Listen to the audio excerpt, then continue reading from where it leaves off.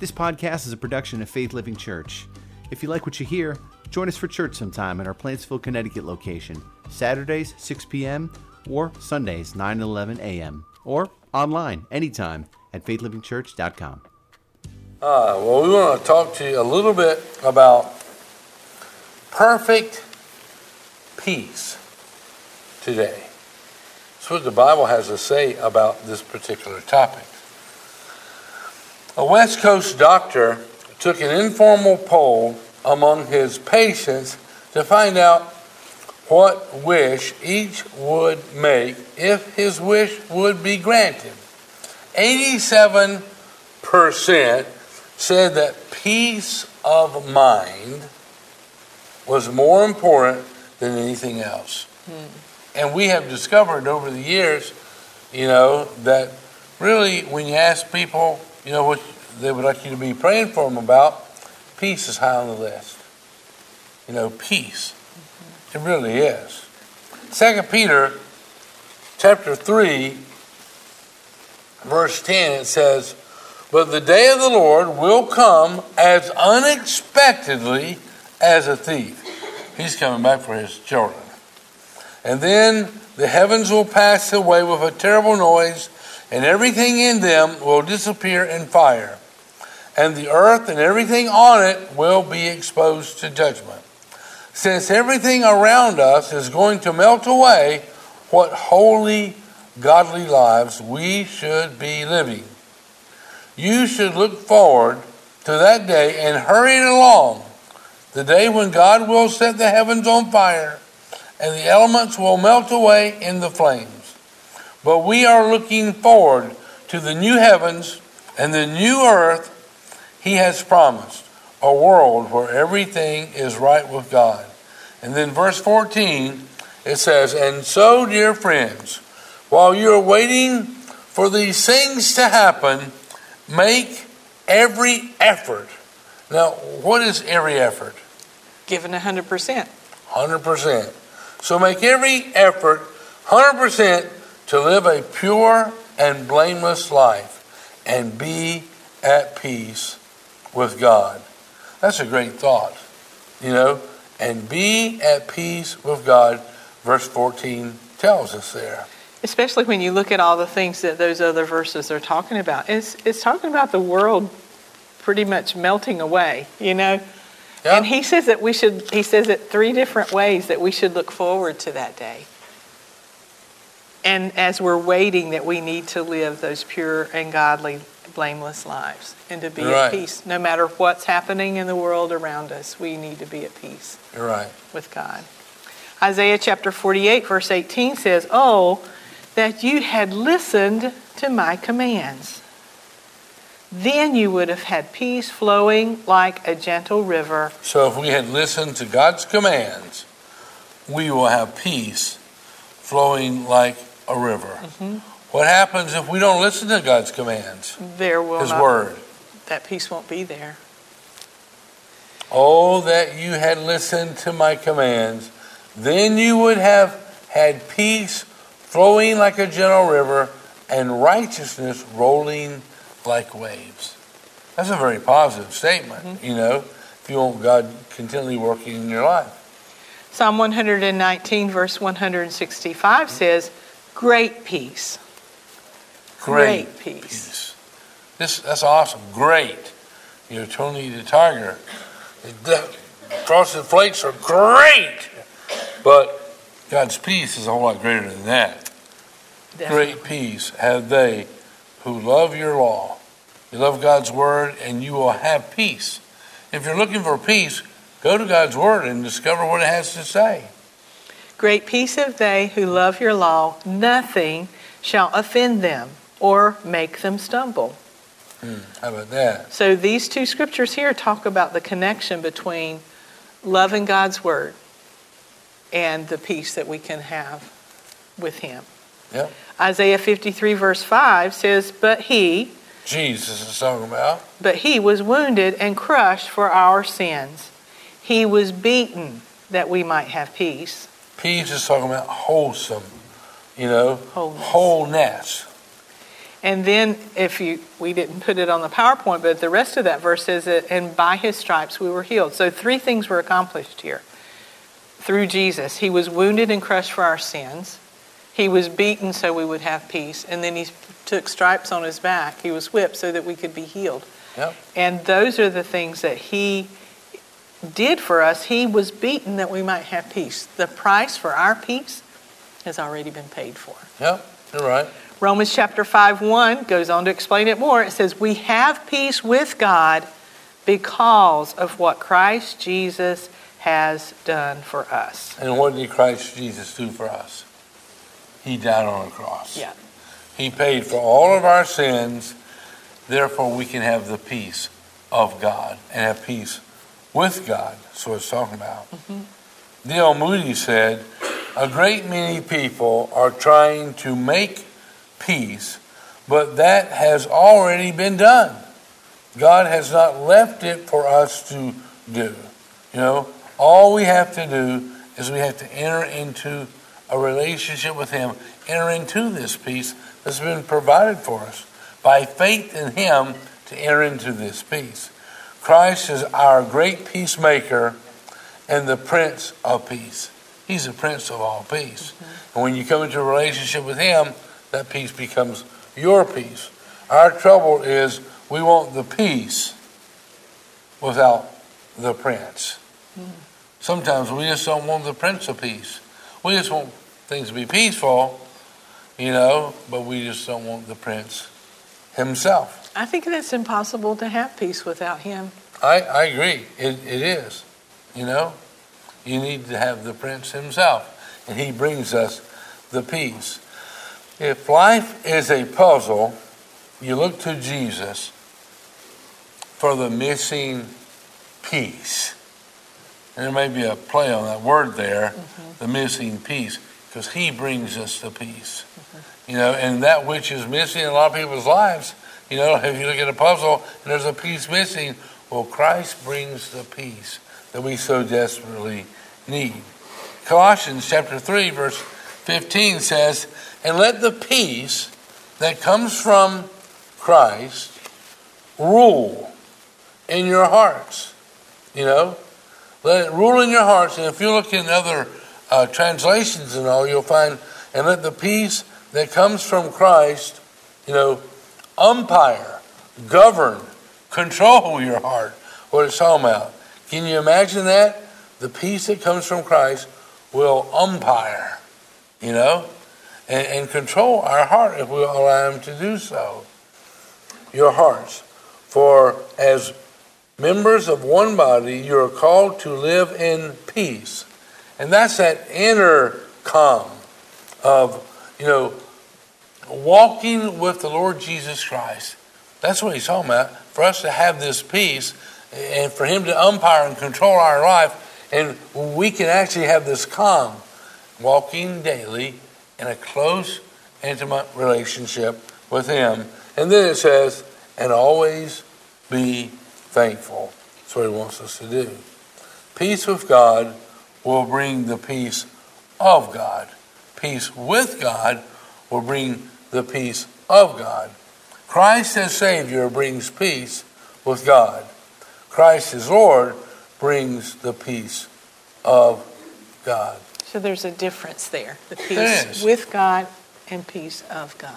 Yep, there is. And so when we accept Christ as our Savior, he makes us to have peace with God. He does. There's no longer sin dividing us from God because he's dealt with our sin. But to experience the peace of God that calls us to surrender and make him Lord. Well, that's exactly right. Jill Briscoe said, I remember talking to a girl here in this church 2 or 3 years ago. And she said, Jill, I have lost my joy. I have lost my peace, and I want it back. Where did you lose it? I asked. What does that have to do with this? She replied, help me to get it back. But where did you lose your joy and your peace? I don't want to talk about that. But eventually she did talk about it, and she lost it when she moved in with her boyfriend, and that'll do it. And there's lots of times when people do that which is contrary to God's will. They're seeking the peace, that God provides, but they won't find it by disobeying Him. They really won't. So, N-O, no God.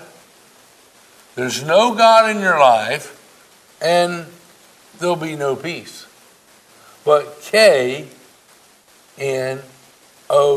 if you know God, you'll know peace. Sounds the same, but it's two completely different concepts. Philippians chapter 4, verse 6, it says, don't worry about anything. Now, are you ever tempted to worry about stuff? Yes. He says, don't worry about anything. Anything. And that's talking about anything. Don't worry about anything. Instead, pray about everything. And then he goes on to say, tell God what you need. And thank Him for all He's done. And I think we need to be honest with God and say, well, this is what I need. And then I want to thank You for this and this and this and this and this. And it'll keep our prayer life full of information of what we can be thanking God for. Tell God what you need and then thank Him for all He has done. If you do this, you will experience God's peace. If you tell God what you need and then you thank Him for all He's done, He says you will experience God's peace. That's what we all need. Which is far more wonderful than the human mind can understand. His peace will guard you. His peace will guard you. Peace is a fully armed guard. He's going to guard you. He's going to protect you. His peace will guard you, your hearts and your minds as you live in Christ Jesus. And now, dear friends, let me say one more thing as I close this letter. This is verse 8. Fix your thoughts. Now, would you count these things here? Yep. Fix your thoughts on what is true. True. And honorable. And right. And think about things that are pure. And lovely. And admirable. Think about things that are excellent. And worthy of praise. How many is that? 8. There are 8 things that God's Word wants us to fix our hearts upon. And it will really transform us. It really will, So if we run everything through these 8 filters, it'll keep the bad stuff out of our life. If we'll do that, Filters, take out impurities, And it needs to go through all of them. Not just say, okay, it goes through the filter of truth. Well, it's true. It's on the news, right? So it's true. Is that true? No. If it's on the news, it might not be true. But even if it was true, if it doesn't line up with the other ones, is it true?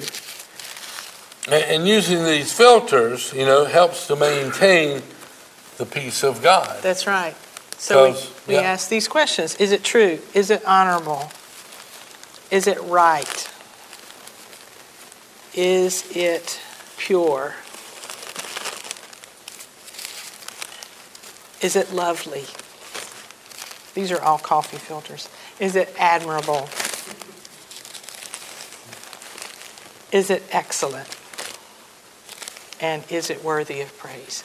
It needs to go through all 8 filters. It really does. And you filter all the stuff that's not true. You don't want to sit there and dwell on untrue stuff. No. You really don't. And you get rid of the things that are not those 8 things. Yep. So, can your movies and TV and music and books and internet searches and social media, pass through all these filters? Probably not. Probably not. Because your filters try to filter the bad stuff out of our life. Well, anyhow, Isaiah chapter 26, verse 3, it says, you will keep in perfect peace. And peace is something that we desperately need. You will keep in perfect peace all who trust in you, whose thoughts are fixed on you. Are your thoughts fixed on Jesus? You think about it? And fix, I want you to think of me taking a nail and driving it into a board. Now that nail is fixed. It's stable. It's going to stay there. And that's what I'm talking about right here, you know. Are our thoughts fixed on Jesus? Or are we kind of blown with the wind and tossed back and forth, back and forth, back and forth? The only way that we'll have perfect peace is by trusting in God and allowing our thoughts to be fixed on Him. Yeah. And that's why it says peace, let peace be the umpire, the ruler in your heart. An umpire decides what is safe, right? It decides what is out. The umpire calls the shots, and we need to allow the peace of God call the shots in our life. That's actually what it tells us, is those words, it means to umpire. Mm-hmm. You develop a wonderful complex. Now this is not spelled C-O-M-P-L-E-X. It's a complex. C-A-L-M-P-L-E-X. Complex. We're using all kinds of play on words today. But we need to have that peace, that calm ruling in our lives. Yep. Romans chapter 15, verse 13. This is an awesome prayer. And Paul was praying it for the church at Rome. It says, I pray that God, the source of hope, will fill you completely. Now, what percentage is completely? 100%. 100%. So I pray that God, the source of hope, will fill you completely with joy and peace because you trust in Him. Then you will overflow with confident hope through the power of the Holy Spirit. You know, this is so important in our lives, you know, and this is a prayer that we can pray for ourselves and we can pray for others, that God, who is the source of our hope, fill us completely with joy and peace because we trust in Him. And then we will have that confident hope through the power of the Holy Spirit. Why is that so important? Well, especially in the day that we live, but throughout, you know, history, if there's craziness going on in our world, which there is, or there's craziness going on even in your own personal life, and you're at peace, will people notice? They will. They will notice. If peace is there, if peace is there, they will notice. And if they will notice, they most probably will ask you, how can you be peaceful when all this stuff is going on? How is it that you have peace right now? And it opens a door for us to share with them about Christ. In Romans chapter 8, verse 6, it says, if your sinful nature controls your mind, there is death. Death. Death. If your sinful nature, so what's controlling your mind? Is it a sinful nature? He says, if your sinful nature controls your mind, there is death. But if the Holy Spirit controls your mind, there is life and peace.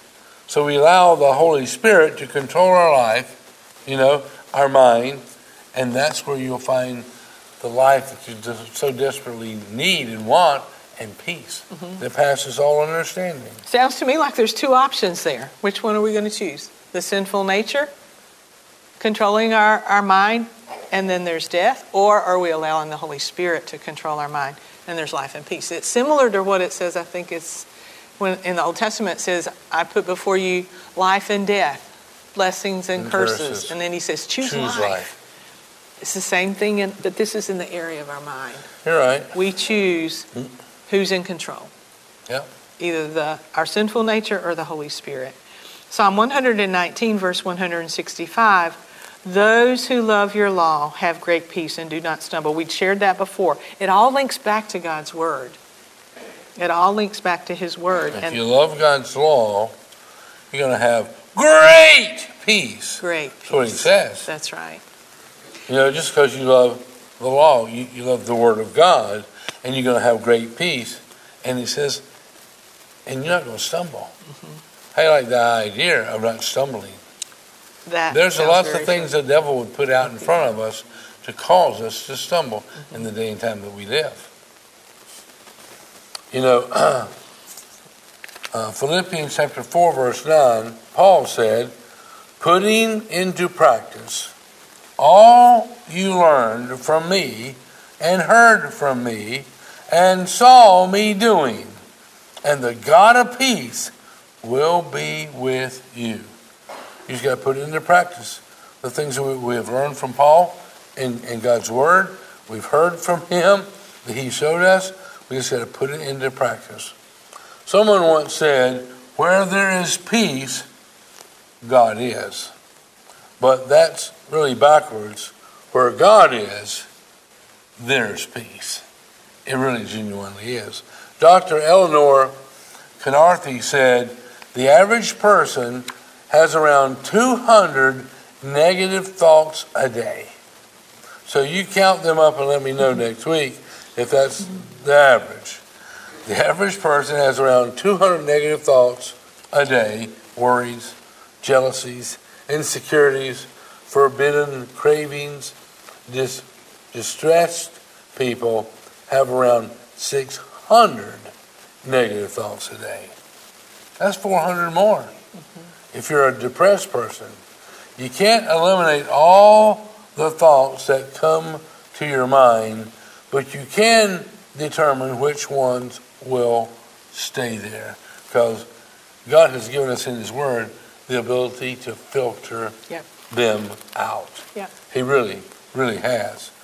Psalms 4, verse 8, it says, I will lie down in peace and sleep, for you alone, O Lord, will keep me safe. That's an awesome, fantastic promise. When you're going to go lay down and sleep at night, you know the Lord's going to keep you safe. He's going to protect you. He's going to protect your family and all your loved ones. I will lay down in peace and sleep, for you alone, O Lord, will keep me safe.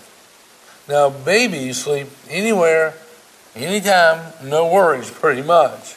You know, fear keeps us awake. Has fear ever kept you awake? Yes. Worry keeps us awake. You ever worried about something? Anger keeps us awake. You ever been mad at somebody? Resentment keeps us awake. Guilt keeps us awake. Regret keeps us awake. And when this happens at night, we feel more helpless than ever. So all the troubles that you're facing, are they keeping you awake? Do they keep you awake at nighttime?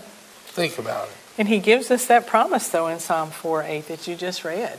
That I will lie down in peace and sleep, for you alone, O Lord, will keep me safe.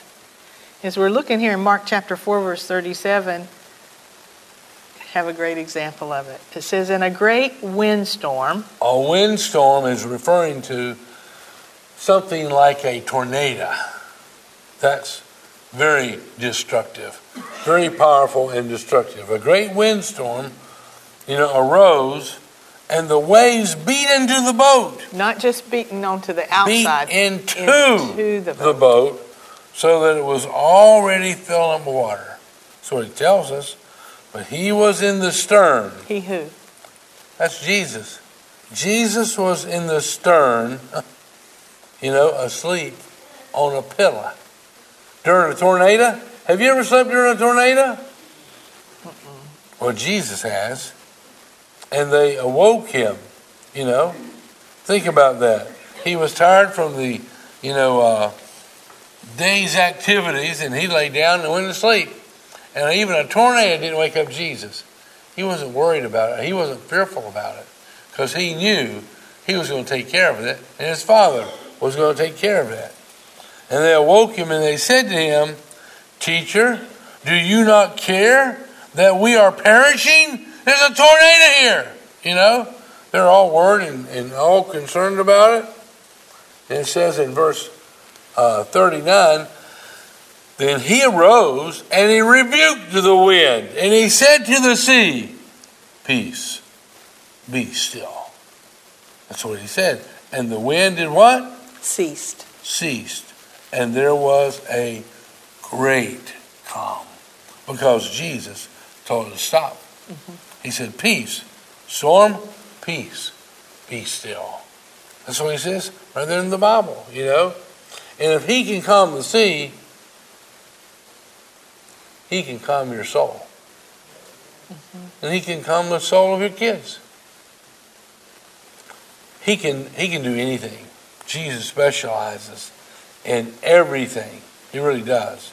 Let me see here. Verse 40 says, but he said to them, why are you so fearful? How is it that you have no faith?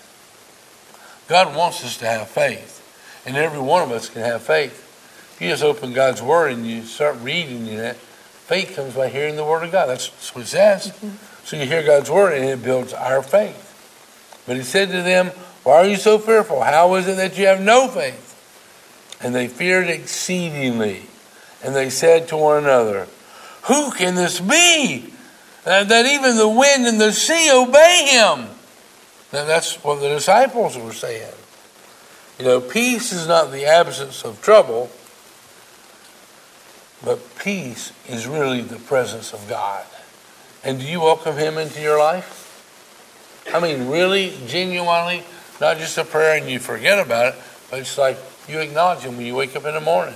You know, it's pretty much why we start our day, isn't it? You wake me up sometimes, you know. Does your wife ever wake you up? All the time. Now, when you think about that, but you start your morning acknowledging his presence with you. How wonderful is that? The presence of God in the ship, in the middle of a storm, you know, whatever's going on in your life. It says the storm was raging, the sea was beating against the rocks in huge dashing waves.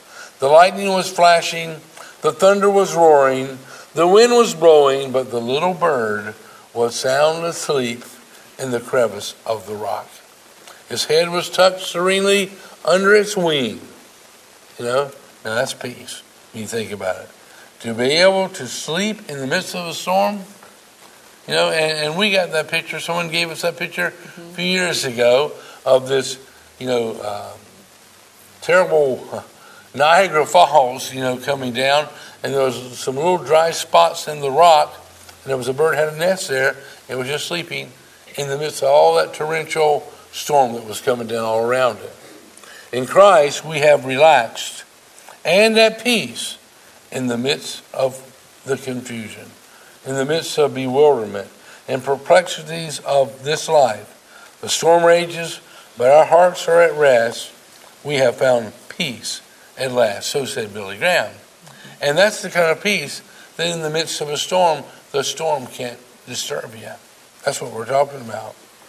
Whenever I am troubled and lost in deep despair, I bundle all my troubles up and go to God in prayer. I tell him I am heartsick and lost and lonely too, that I am deeply burdened and don't know what to do. But I know he stilled the tempest and calmed the angry sea. And I humbly ask if in his love he'll do the same for me. Then I just keep quiet and think on thoughts of peace. As I abide in him, my restless murmurings cease. John chapter 16, verse 33 says, Jesus is speaking. He says, I have told you all this so that you might have peace in me. In me. Who's that again? Jesus said that. That you'll have peace in me. There's no other peace that really works. So we need to be in a relationship with Jesus. And that's where we'll discover our peace. And unpeaceful times even. He says, here on earth you will have many trials and sorrows, but take heart because I have overcome the world. That's right. 2 Thessalonians chapter 3, verse 16 says, may the Lord of peace himself always give you his peace. So he's the Lord of peace. May he always give you his peace, no matter what happens. Now that is very significant. No matter what happens. I mean, well, what about if you have a flat tire? No matter what happens. Or what if your check bounced? No matter what happens. Anything that you can imagine It says, may the Lord of peace himself always give you his peace no matter what happens. No matter what difficulties you've gone through, no matter what happens, may the Lord of peace himself always give you peace no matter what happens. The Lord be with you all. That's amazing, isn't it? It is. And no matter what happens today, you can have the peace of Almighty God in your life. That's right. That's what he promises us, isn't it? Mm-hmm. Matthew 5 verse 9 says, God blesses those who work for peace, for they will be called the children of God. The King James Version says, God blesses, or blessed are the peacemakers, for they will be called the children of God. I used to always think of a peacemaker as just an individual who was like a mediator. They would, two people were not getting along, and a peacemaker would come and try to mend the relationship and try to help them work through it. But there's a broader meaning and a much deeper meaning to a peacemaker than that. And it's because when we have found peace with God, we become peacemakers and share that peace with other people. We become peacemakers by introducing them to the Prince of Peace. That's the greatest meaning of that word, is to make peace between individuals and God. Because once they come to know God, they will know peace. Once they accept the Prince of Peace into their life, they will know peace. The story is told of a small dog which had been struck by a car and was lying by the side of the road. A doctor driving by noticed that the dog was still alive. He stopped his car and picked up the dog and took him home with him. There he discovered that the dog had been stunned, had suffered a few minor cuts and abrasions, but was otherwise all right. He revived the dog, cleaned up the wounds, and was carrying the animal from the house to the garage when suddenly it jumped from his arms and scampered off. What an ungrateful little dog, the doctor said to himself. What an ungrateful little dog. He thought no more about the incident until the next evening when he heard a scratching at the door. And when he opened it, there was the little dog he had treated with another hurt little dog. So when Jesus heals our broken heart, do we go find somebody else who's got a broken heart and tell them what Jesus can do for them? Do we pass on the good news to other people? You think about it. Remember the first word Jesus spoke to his disciples after the resurrection. They were in an upper room, fearful for their lives. Their leader was dead, and future was really uncertain. And listen to what the scripture says. John 20, verse 19. That evening, on the first day of the week, the disciples were meeting behind locked doors because they were afraid of the Jewish leaders, and suddenly Jesus was standing there among them. He just showed up. And suddenly Jesus was standing there among them. Peace with you, he said. John 14:27 says, I am leaving you with a gift, peace of mind and heart. And the peace I give is a gift the world cannot give. The world can't give you this kind of peace. It can't. You can't find peace in a bottle or a peace in a drug or things like that. He says, I give is a gift that the world cannot give. So don't be troubled or afraid. John chapter 20, verse 20 says, as he spoke, he held out his hands for them to see, and he showed them his side, and they were filled with joy when they saw the Lord. You know, he still offers you and me peace today. He genuinely does. It's available to us. Do you have peace? I do. What about you? Do you have peace? How about that? You know? Are you carrying burdens that are too heavy for us to carry? And it just weighs us down? Are we going to leave here today with all the burdens that we came in with? Or will we leave those burdens behind? John chapter 20, verse 21 says, He spoke to them again and said, Peace be with you. As the Father has sent me, Jesus says, I send you.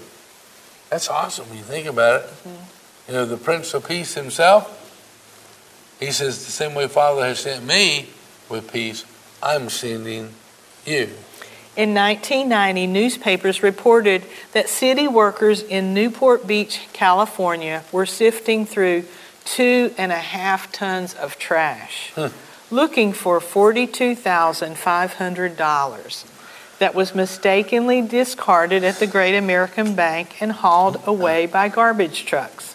That's a significant loss of money, but it is only money. The loss of human lives and souls is infinitely more significant. Therefore, evangelism deserves our very best efforts. Telling someone else, going where Christ sends us, introducing them to the Prince of Peace. You're right. How can I ever repay you? Asked a person of a friend who had done him a great favor. I shall forever be indebted to you for your kindness. Not necessarily, answered the friend. If you really want to repay me, keep your eye open for somebody who needs help as badly as you did and help him. If you're willing to do this, I'll be fully repaid, for I'll enjoy the warm feeling that someday through you, I'll help another person I don't even know. That idea of paying it forward, of doing good for somebody else because our need was met. And we can have that same idea, that same perspective in our relationship with God. All right. He has given us peace, so let's find somebody else who needs peace and introduce them to him. Romans chapter 10, verse 15, it says, And how will anyone go and tell them without being sent? That is what the scripture means when it says, How beautiful are the feet of those who bring good news of peace. And what we're going to do right now, I want all of you to take your shoes off. I want to come around and see if you got beautiful feet. Just teasing. Well, you hear what he has to say here. Even if we have ugly feet, from God's perspective, they're beautiful if we're using our feet to take the good news to other people. Because you're transforming lives. You're changing lives by taking the good news to them. Let me read that verse one more time.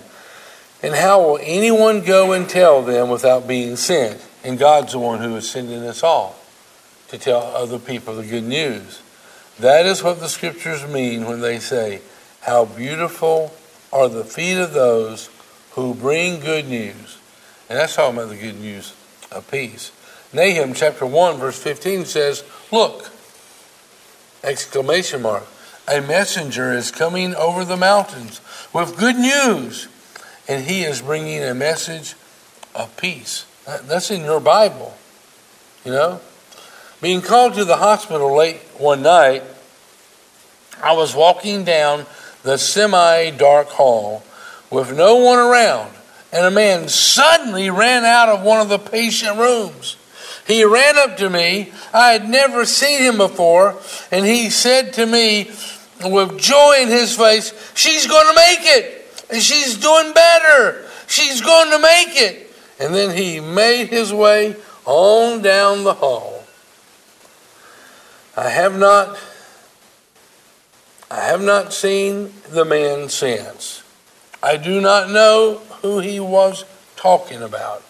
I assume it was somebody very dear and near to him, and he had just received some good news. He could not wait to share it.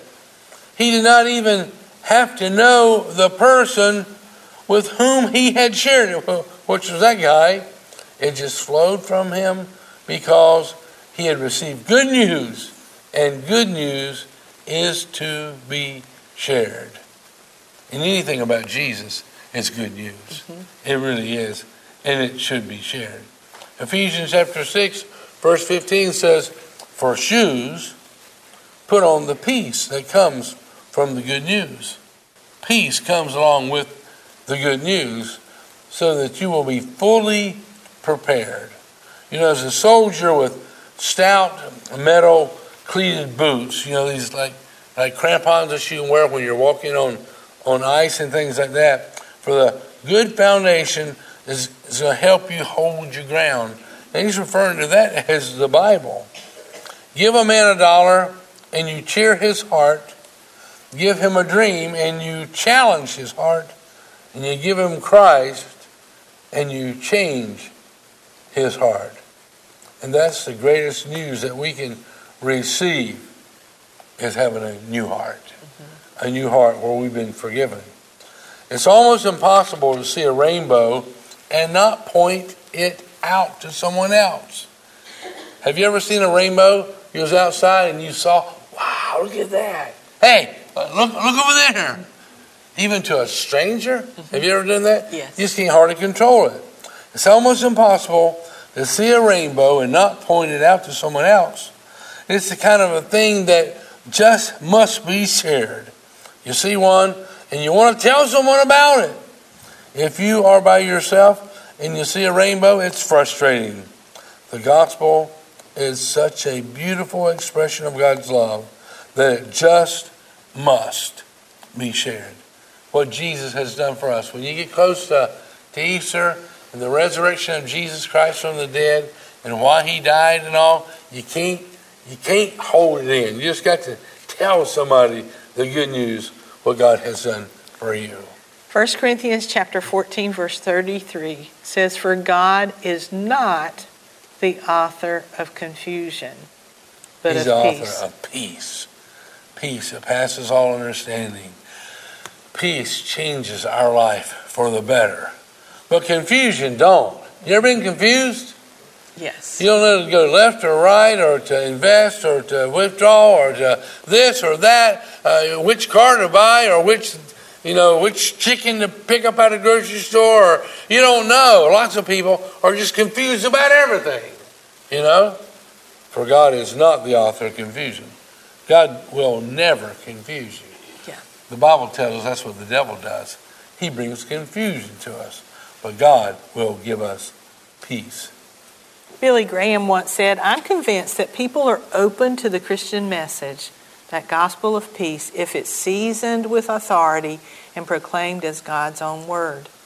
People are open. The fields are white to harvest, and we need to be those effective laborers.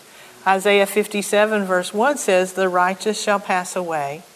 The godly often die before their time, and no one seems to care or wonder why." Now, the godly die before their time? It says sometimes. And no one seems to care why they die before their time? Mm-hmm. Or no one seems to wonder why? Yep. No one seems, go ahead. No one seems to understand that God is protecting them from the evil to come. You mean that God takes some people home, protecting them from evil? From a worse evil, yeah. That's interesting. I mean, it really is. Something we don't think about very often. For the godly who die will rest in peace. That's what he says. Think about that. How many of you have ever had a garden?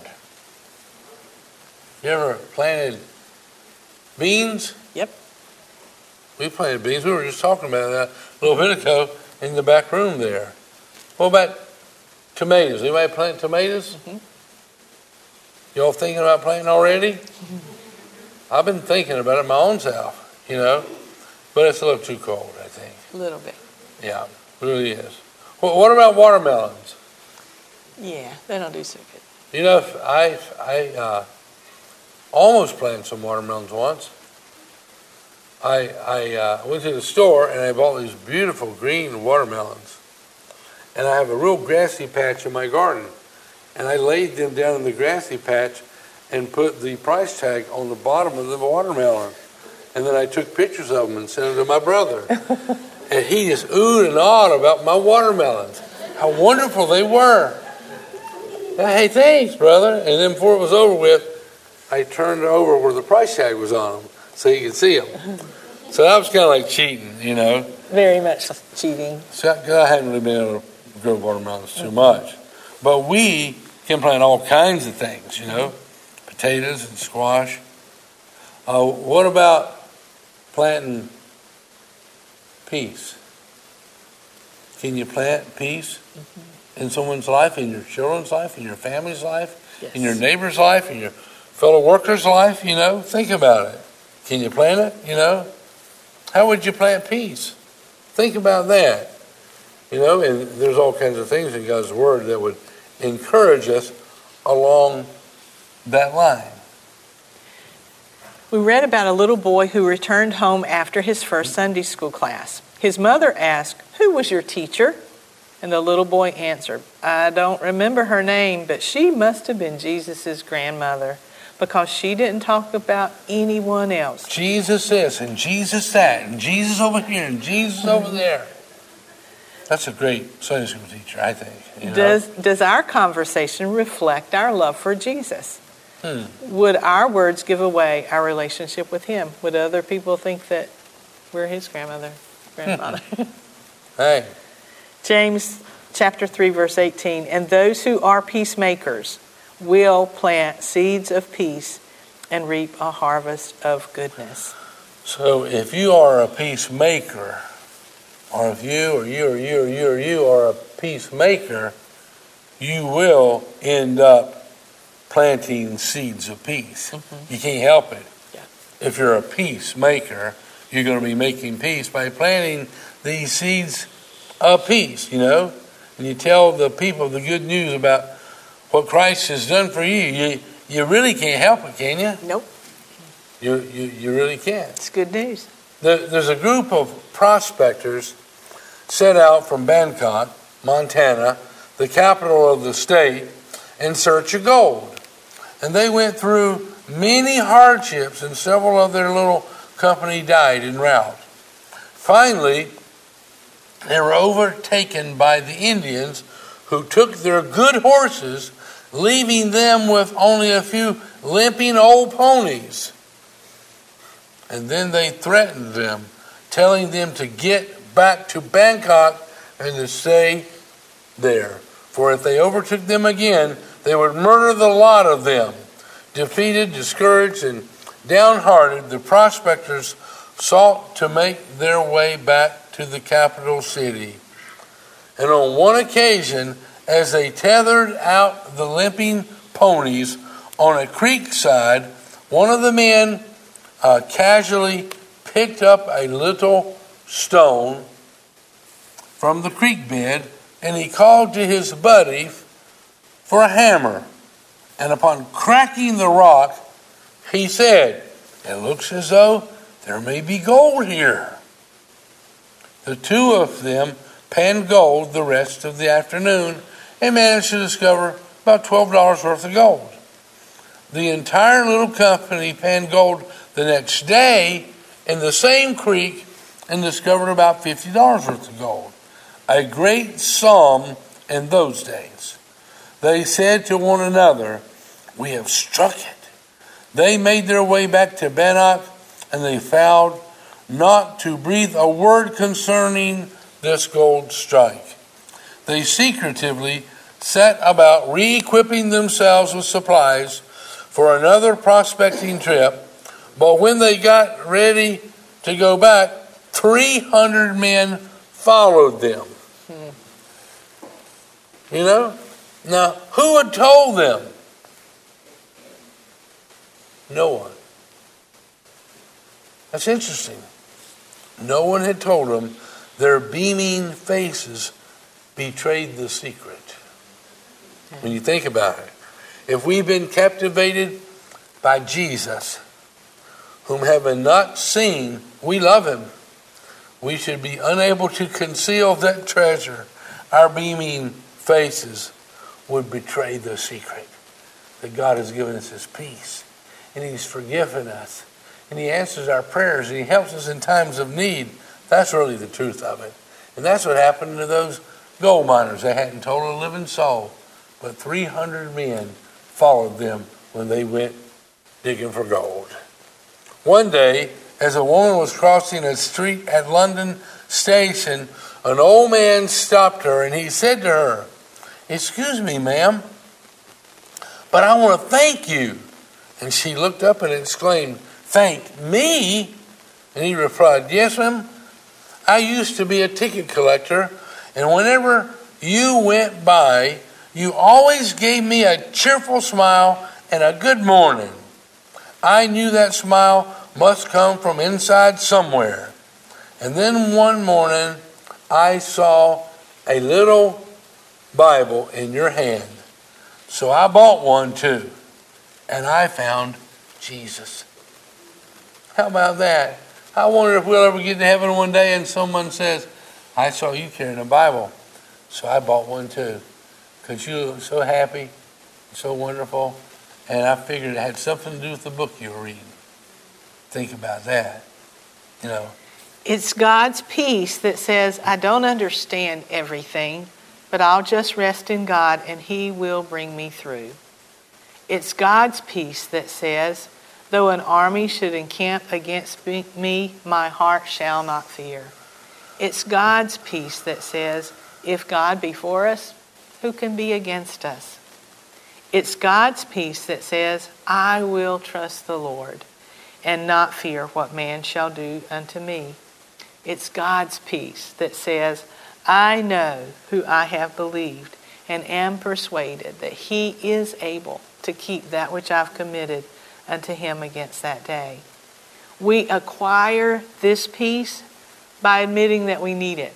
We do need this peace, you know, and believing that God offers it to us. We need to believe that, that He's offering it to us, and we need to receive it. It's always offered to us. Every day of our life, His peace is offered to us, isn't it? It is. It is. Isaiah 57 verse 20 says, but those who still reject me are like the restless sea. Do you know? So if you reject Jesus, when He comes to you, it's like the restless sea. I think we all experienced that before we knew Christ. You're right. Our lives were like a restless sea. And we probably know a lot of people right now who that's how their lives are because they don't know It's like Christ. a restless sea. But those who still reject me are like the restless sea. It is never still, but continually turns up mire and dirt. It's not peaceful. That's right. At all. And verse 21 says, there is no peace for the wicked, says my God. So if we participate in wickedness and wicked activities, Almighty God says there's no peace for such a person. That's right. Who's a wicked person. There's no peace there. But they can have peace. That's part of our job. Right. That's part of our job, is to introduce them to the Prince of Peace, because He can change everything. He can forgive all their sins. Job chapter 22 verse 21 says, stop quarreling with God. If you agree with Him, you will have peace. But it says stop quarreling with God. You ever quarrel with God?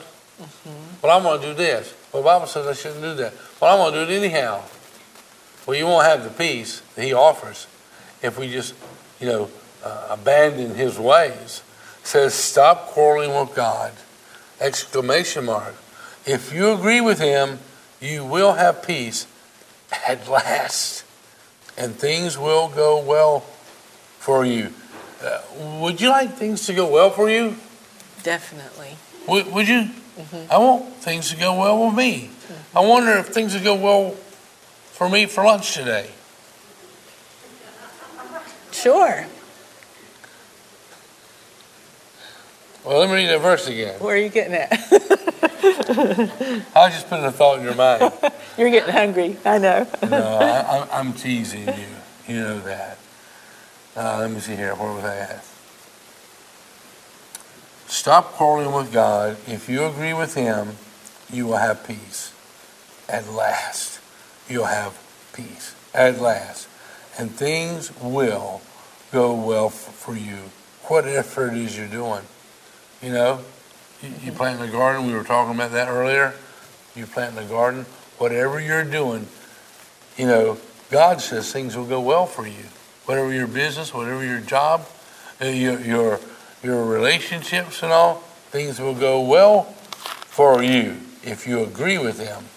Stop quarreling with God. If you agree with him, it's Job 20:21.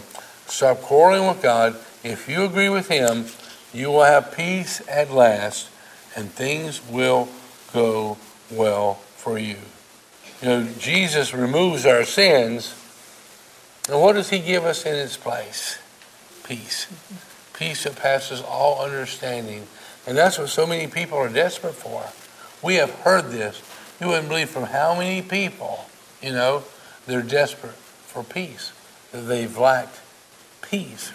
Romans chapter 16 verse 20 says, the God of peace will soon crush Satan.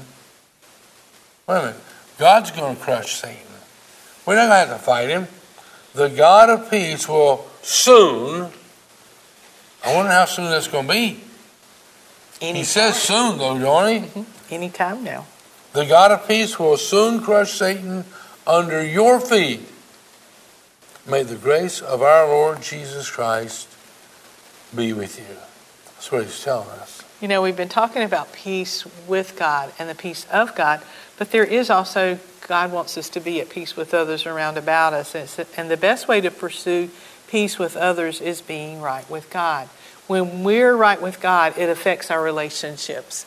And it says that in Proverbs chapter 16, verse 7. It says, when the ways of people please the Lord, he, meaning God, makes even their enemies live at peace with them. So if we're living in a right relationship with God and living from his perspective and obeying him and his word, experiencing his peace, it says that he will make even our enemies live at peace with us. And we have an example here of that actually happening in the life of one of our former presidents. President Herbert Hoover was asked by a reporter, Mr. President, how do you handle criticism? Do you ever get agitated or tense? No, President Hoover said, seemingly surprised at the question. Of course not. But the reporter went on, when I was a boy, you were one of the most popular men in the world. Then, for a while, you became one of the most unpopular, with nearly everyone against you. Didn't any of this meanness and criticism ever get under your skin? No, President Hoover said. I knew when I went into politics what I might expect. So when it came, I wasn't disappointed or upset, he said. He lowered his familiar bushy eyebrows and looked directly into the reporter's eyes. Besides, I have peace at the center. You know, inner peace comes from looking to God as our source. Do you have peace at the center? Or no matter what happens, no matter what people say, you can't lose it. You can't lose it. You know, it's the Prince of Peace. You've invited him at the center. And he changes our life for the better. He does. He really does. He and does. You can trust him no matter what, you know.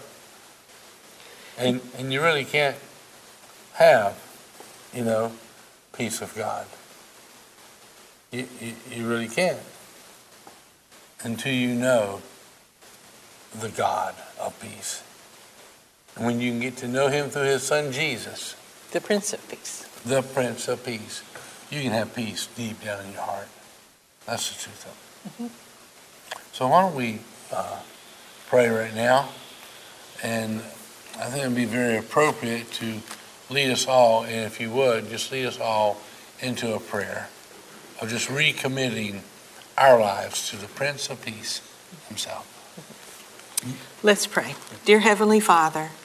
Dear Heavenly Father. I believe that you loved me so much. That you loved me so much. That you sent your one and only Son. You sent your one and only Son. Jesus Christ. Jesus Christ. To die on the cross. To die on the cross. For my sins. For my sins. And to pay for them in full. And to pay for them in full. I'm sorry for my sins. I'm sorry for my sins. Please forgive me. Please forgive me. I believe that I am forgiven. That I am forgiven. And that Jesus And that Jesus rose again from the dead. Rose again from the dead. On the third day. On the third day. To give me a new life. To give me a new life. A victorious life. A victorious life. A peaceful life. A peaceful life. And now. I want to